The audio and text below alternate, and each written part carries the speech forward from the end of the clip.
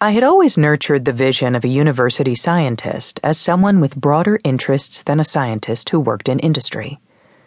The knowledge of science was balanced with a solid knowledge of the humanities and social sciences, and a working knowledge of at least one foreign language. My parents had been second-generation Poles, and while they spoke and understood Polish, they spoke only proper, careful English at home. I discovered many years later that my father had experienced prejudice while he worked for the Postal Service. While he consistently had the highest grades on the civil service examination, he was looked over for promotion because the postmaster could choose any one of the top 3 candidates.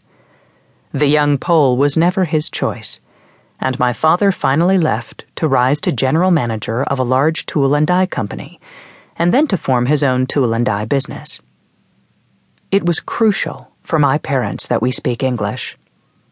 Of course, little did we know that our perfect English was distorted by that unique Pawtucket accent. My mother wasn't about to abandon our Polish culture entirely. She insisted we attend her Polish Catholic school. Lessons were in English, but morning and afternoon prayers were always in Polish. It was amazing when, as an adult, I saw the words that went with the sounds I had memorized. The pauses did not always mark the beginning and end of real words. It wasn't possible to recall that string of sounds I uttered as a boy. I really knew no Polish, or so I thought. My first confession as a Catholic had to be done in Polish, and I apparently was able to confess enough to earn absolution. I might have selected my sins so I could confess them in Polish.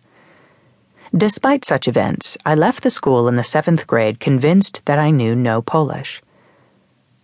A few years later, Sputnik happened. Suddenly, we could save America by becoming scientists. Of course, good competition meant learning Russian to meet Russian scientists on their own turf. Russian dutifully appeared in my college curriculum. I could read a little Polish, and knew the sounds that went with those incredible combinations of consonants that often make Polish names unpronounceable to the uninitiated. It was fascinating to see that a single letter in the Cyrillic alphabet made the same sound as a Polish consonant array.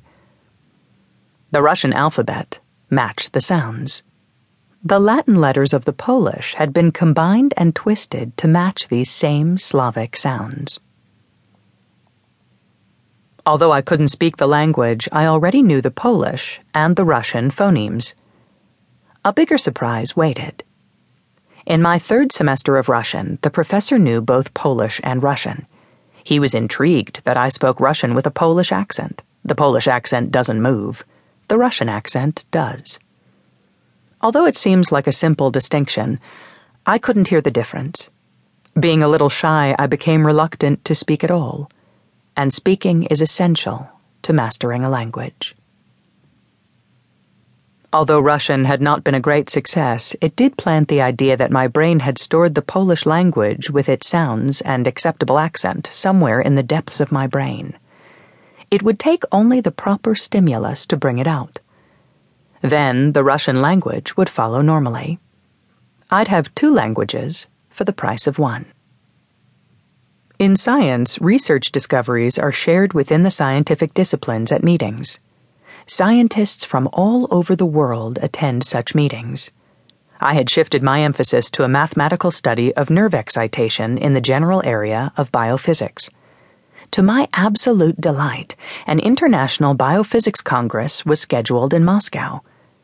In those days of the Cold War, Moscow was not a major tourist attraction. The Russians assumed any foreigner, especially one from the United States, had to be a spy. However, the Russian government did want scientists to visit so they could showcase the accomplishments of their own scientists. Of course, some agency or other had to assume that we were all potential spies.